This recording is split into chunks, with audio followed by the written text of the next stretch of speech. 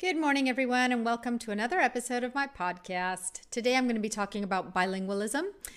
We usually associate a person who loves languages as synonymous to someone who loves cultures.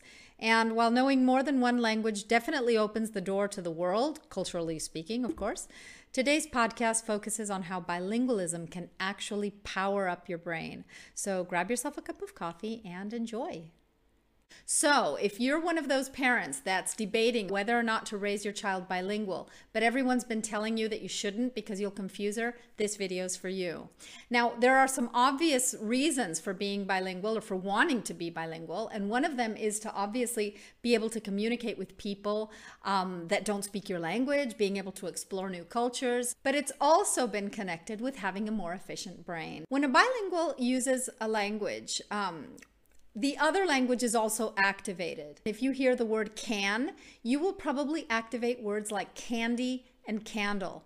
And this activation happens also in the other language as well in bilinguals. So for example, an Italian that knows English, they would also activate words like cantare and canarino. Whenever we speak, we tend to look at things we're either thinking about or talking about or hearing about. In fact, if I were to present you with a tray of food and said to you, grab the toast, you would probably look at this. However, an Italian that knows English would not just look at the toast. They might also look at a grilled ham and cheese sandwich because toast in Italian is just that. This is called language co-activation, and in bilinguals, it flares up all the time. In fact, while my English-speaking brain is realizing that car and automobile are synonyms, my Italian-speaking brain is actually checking the spelling and noticing that they're exactly the same. The downside is that dealing with all of this linguistic competition, our brain encounters difficulties. For example, bilinguals tend to be slower than monolinguals at naming pictures. They also tend to, what was that word? Yeah, they tend to have tip of the tongue states, which simply is that when you cannot remember certain words. But this is where things actually get interesting. You see, this constant battle for between the two languages to emerge actually makes your brain literally put on the brakes and allow one language to go forward and the other one to kind of take a back seat. This putting on the brakes is called inhibitory control, and along with attention is just one of the many processes that make up what are known as our executive functions. If our brain didn't do this, we would be jumbling together both languages, making it not only impossible for others to understand us, but also for us to communicate efficiently. So every time a bilingual speaks or listens to speech, our executive functions are strengthened, and the areas in our brain that are associated with these processes are modified. It's as if your brain were constantly at the gym. Research has shown that bilinguals have stronger executive functions than monolinguals and actually perform better on tasks that require inhibitory control, like the classic Stroop test. If I were to show you these words and ask you to name the color of the font, you'd probably get them all right. But presented with this, your brain is in conflict. One part recognizes the color, while the other part is concentrated on reading and recognizing the word. So your brain actually has to hold back. It has to inhibit the desire to read in order to concentrate on the color.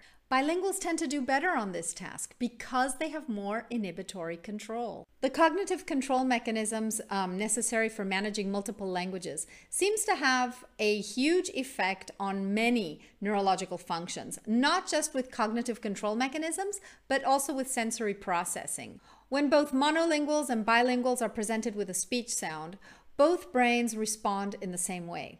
But when that speech sound is accompanied by background noise, the bilingual brain has a greater response, suggesting better encoding of the sound, better processing of the sound itself. Higher proficiency in a second language, as well as earlier acquisition of that language, seems to result in more gray matter in certain areas of the brain, and in children and older adults, even in more white matter. So bilingualism actually seems to affect the structure of the brain as well. Having better cognitive and sensory processing may help the bilingual person process information better from the environment, thus resulting in better learning. Research has shown that bilingualism can positively influence attention and conflict management, even in infants as young as 7 months. If you're watching this video, you probably have a young child and you may think that their old age is very far away. But your decision to introduce a second language to your child may actually help her age better.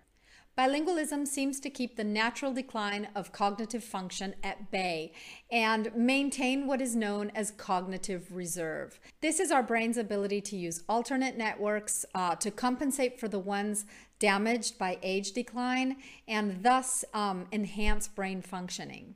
In addition, diseases that accelerate the onset of dementia, things like Alzheimer's, for example, seem to emerge about 5 years later in bilingual people as opposed to monolinguals. And obviously that would give them a better quality of life. So, do you need to be born bilingual in order to reap the benefits of bilingualism?